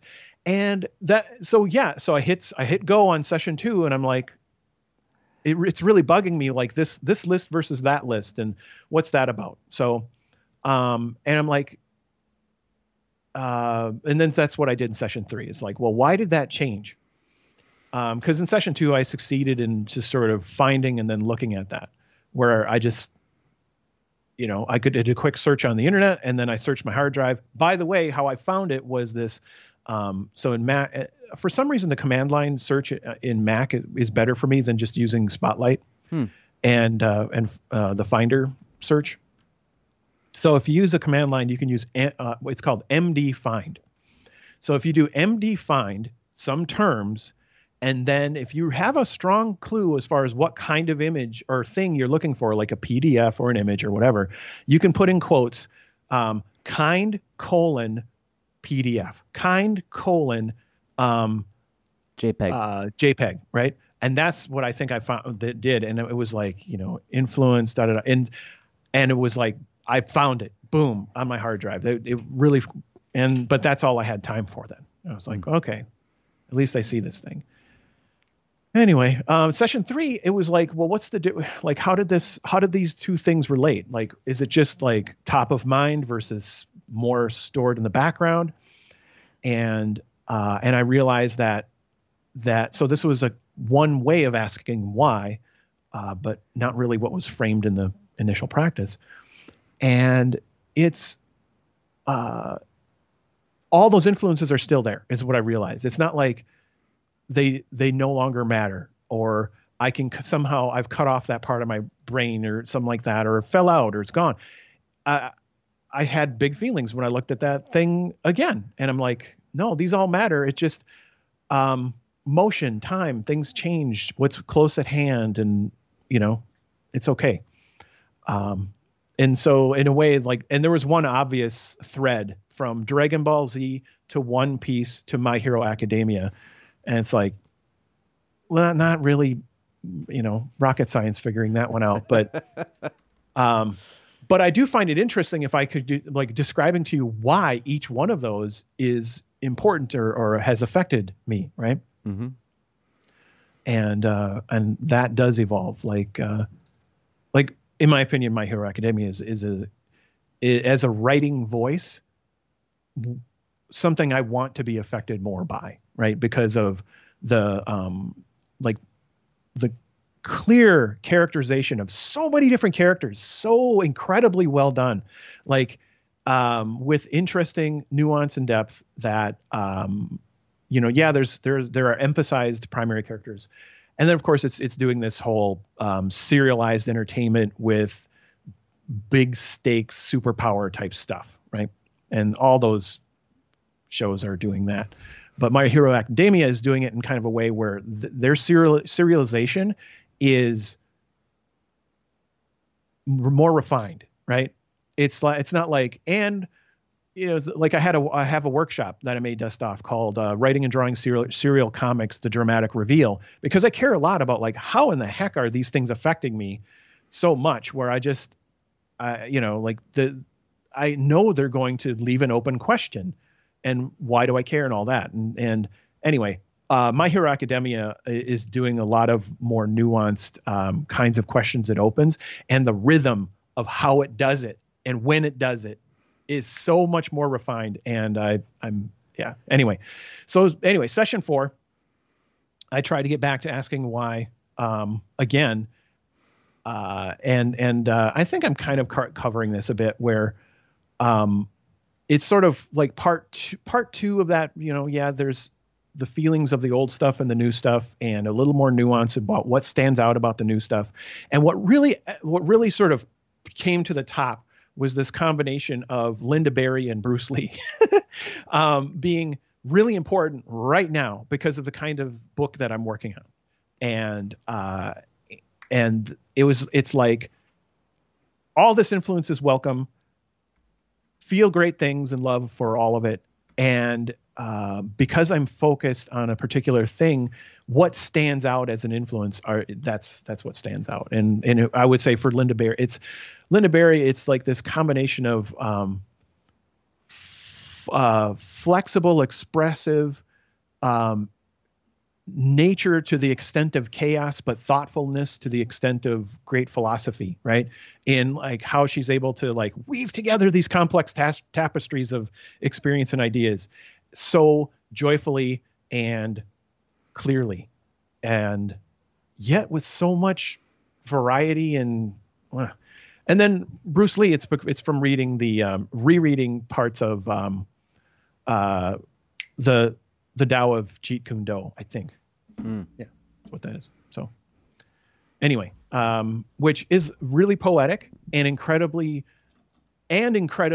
practical. It's poetic and practical, and it's for its application, for its intent. But I think it's one of those kinds of expressions, one of those works when someone has ideas that are so portable, it carries across from drawing or kicking, right? I mean, it's both.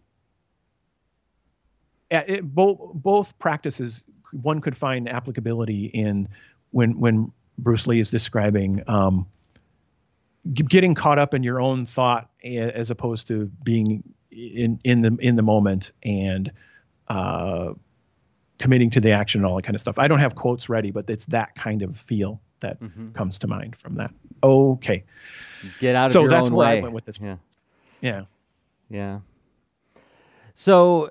Interesting that you had sort of a meta journey in like to get to talking about your like things that inspire you. So that I just think that's worth like restating is part of the premise of the 2-minute practice in general is that like you have a new relationship, or at least it sounds like you have a more explicit relationship with the things that inspire you and where their volume or temperature fluctuates based on what else is happening in your life. I like that summary. Yes. I mean, it's they're still with me, but like which one stands out, it depends on what I'm near. Yep. Yeah. It doesn't seem that dissimilar from like, there's like a George Harrison album, Dark Horse. It's one of my favorite albums, but it's like, I only listen to it and I'm feeling really bummed out. Like it's my go-to. I don't feel good about life right now. I need to listen to this because he doesn't feel good about life in that, and it like really connects me with that sadness in like a really like visceral way. But like as a general rule, I don't like just like I can listen to that anytime. Like it has a specific like function in my life, right? Like I think there's things in my life that are like that. Like they are whatever I'm in proximity to in terms of thought, intention, emotion. That becomes something that I find to be extra, or the meaning is more direct and it just happens and I don't have to look for it. It is a lot like that. It's that not every thing in this tapestry of influence has to be always at 100 in, opacity. It can fade and be in the background and all that. And so like, picking up that's interesting. An album for a functional thing that's also an emotion. Yeah. Yeah. What I also love, what's kind of implied in there, and you can, correct me for sure if I'm totally going astray on this, but like it points to this idea that like identity is a very layered and nuanced thing, and it can be informed by so many. You can carry so many different pieces of different things, and the identity when we talk about it, I think this is something that is worth discussing now. Is this idea of like identity isn't this like you can't hold up the influence map and say this is who I am, right? It sounds tidy and it sounds like it's perfectly serviceable when you're like in those years where you're trying to discover identity, right? Like, well, I'm this now, I'm that now, and that kind of experimentation is like healthy and awesome and like one of the most wonderful aspects of being a young person. But like that's an exploration. It's incomplete, and there's parts that become sort of invisible to you, and it's worth investigating this every once in a while to find out. Like, well, when people say like, speak your truth, what is your truth? Well, I feel like an exercise like this could be part of like plumbing that, you know? Mm. Well, that's another pretty interesting connection, and also a giant door you just pointed at. Because yeah, you can kind of get near, like feel like, okay, I know, I feel kind of ready to say like, what is my truth? But it's like, it's made of a combination of things of right now and where I'm at and what I'm next to, and what happened just before. And I don't know. That's really cool. Interesting. This is only top of mind because I just finished a book recently where that was the theme of the book. It was like it was made for high schoolers, and the whole premise, the thesis of the book is like I'm experimenting with different groups. This new group has taken me in. They say you're one of us. Like, well, I am, but that's not all that I am, right? And like that's the revelation that the character has. That's not all who I am. I am part of you. I'm part of this. I'm part of that. So I immediately thought of that when you were describing this journey you were going on of like, well, but did I leave anything behind? You know, well, no, it's just, it's not, the temperature isn't as high on that right now because you're doing other things. And it's so funny. Like when I think about I did 3 practices, and I have such a built-in habit now of trying to simplify everything down to like give myself a whole bunch of constraints so I only focus on one thing. So I asked myself, okay, how am I going to make this manageable for me? Because I can like look for inspiration happens all over the place. I'm like, okay, well, let's just pick 3 different media. And my original goal was I was to do multiple entries of the 3 different media.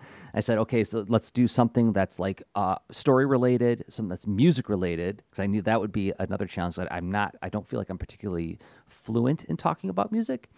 And then literary, like general story. It can be any kind of story, film, animation, comics, but then something that's like more like books, prose, right?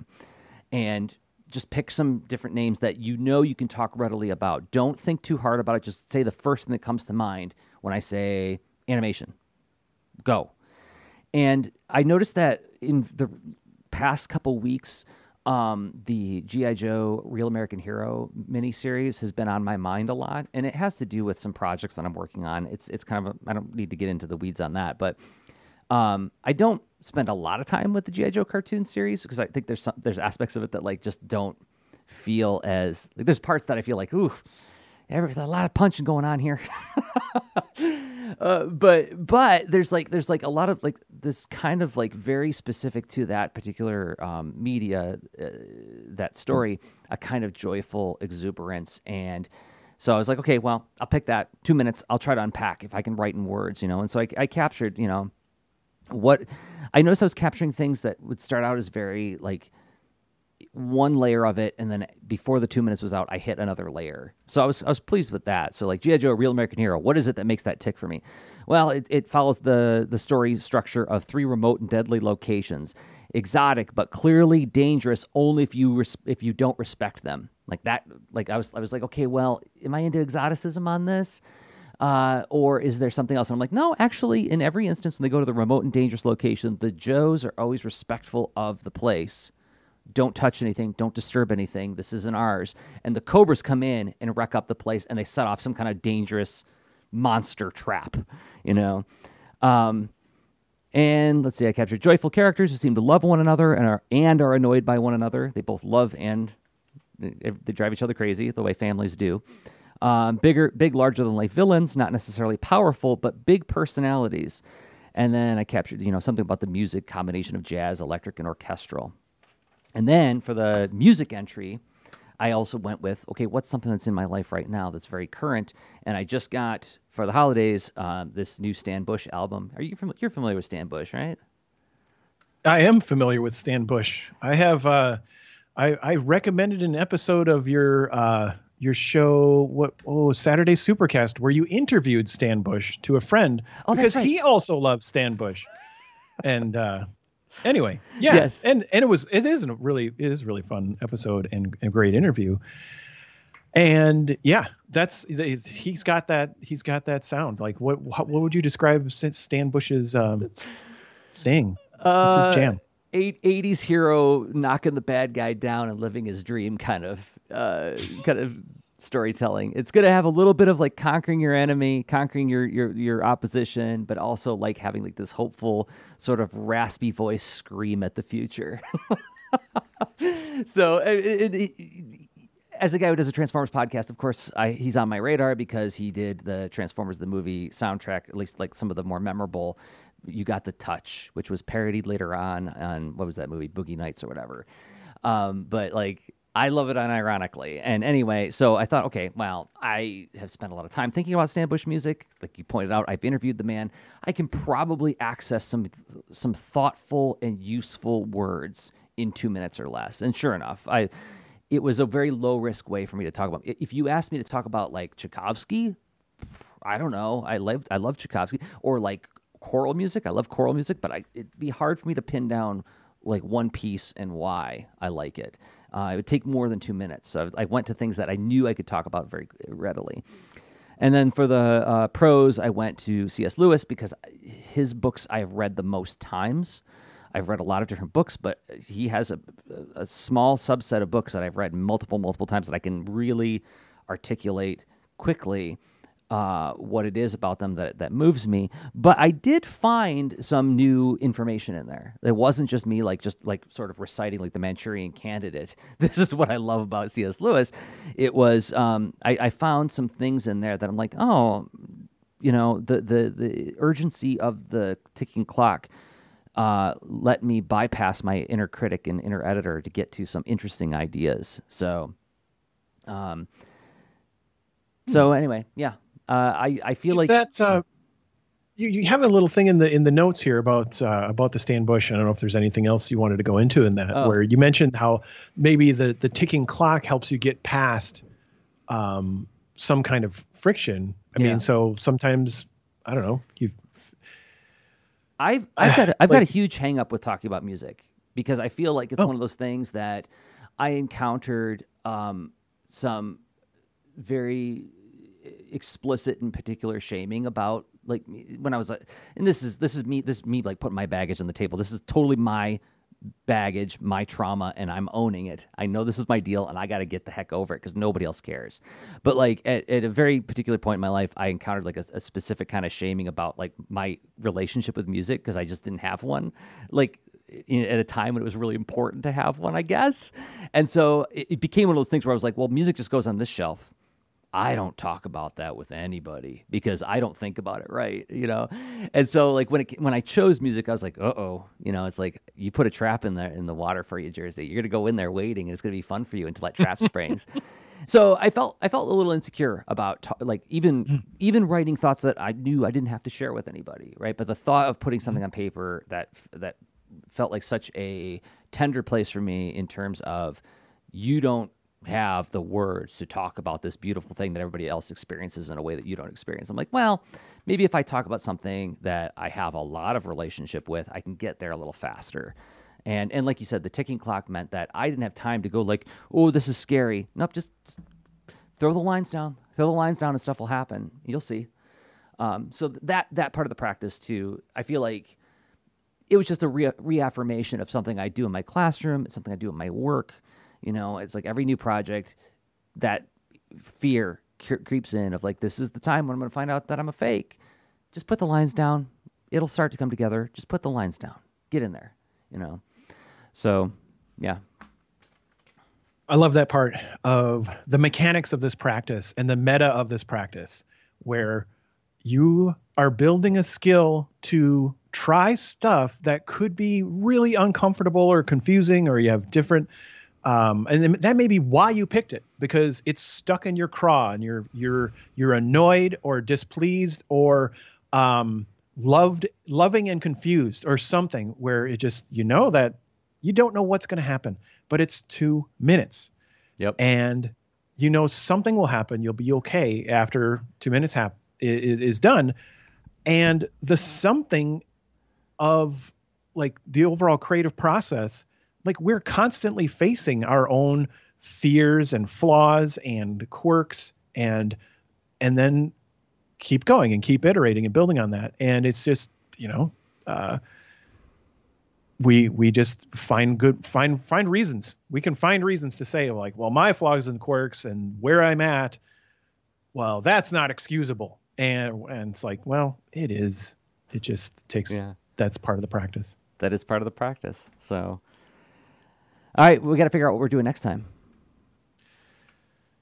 I'm super tempted to go like in extreme difficult mode to talk about because there was that door that the idea of I couldn't perfectly put my finger on it right now, but if I could hit rewind and replay part of the show where you really were hitting at that the identity that we assemble through these influences and the allure of holding up that shield of influences. Now, I don't mean shield as a protective thing. I mean it more as like a coat of arms. Like this is an emblem, and it says this is what I'm all about. I'm like that's a very. I can see the appeal of saying that, but that is a reductive statement at best. Maybe at worst, I'm not sure, but like it has a reduction in it that is incomplete. So it's functional, but it's not a full system. Yeah, and there you go. It's that can be good enough at different stages, of course. But I think that's a trap. That's probably me being tempted by challenge, and I sense the challenge, and I'm like, challenge is always a reason to do a thing. But maybe not, right? So what if we do something that is playful and like, even though we know the new year is it's another day, the earth rotated again, and we're still, we still are who we are. But like, what if it was like a fresh start kind of thing, like some kind of fresh start themed something? Okay. Like, I don't know, fresh take on things you drew before, or what are you thinking about this? Fresh start. See, I thought you were going to say something like actually build on this one that we did this time and say like, can you now take those influences and spend 2 minutes at a go assembling language around your creative identity, right? See, that's where I was going. Okay. But I'm like, I'm trying to resist my own habits of like, you're trying to continuing to crank up the challenge. Like, what if just sort of, went off in a different direction? Okay. But that is a strong one. I like the idea. Okay. Well, maybe I like that idea too much, though. Okay. Well, let's save it for a future one. So based on this idea of new beginnings, what I'm immediately thinking of is how we're both going through a period of planning for the next year. And one thing that I am getting acquainted with, and I have not done as thoughtfully as I could in the past, is connecting with what my big projects are. What are my big projects, my big goals? And I spent a little bit of time writing those out. And I mean big projects, big goals for 2021. So what if we spent 2 minutes at a go defining what those big projects, big goals are? Big projects. What's something that's going to take more than 2 months to do? Big goals. What is something you hope will be different through your journey? How will you be different, or how will the world be different based on what you going through these different things you're taking on? Write them out and try to capture why they're so important. Why do they matter? And that's more to point toward language to help you in the darkness. When you get to those points where you're like, okay, I'm in the midway through the project and this is terrible and I'm terrible.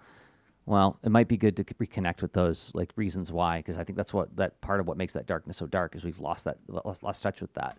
So, what do you think? I love it, and I can sense a like a potential friction though that I want to just address in the formula of this 2-minute practice.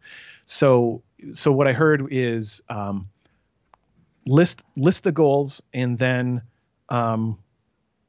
describe why they're important, right? Yep.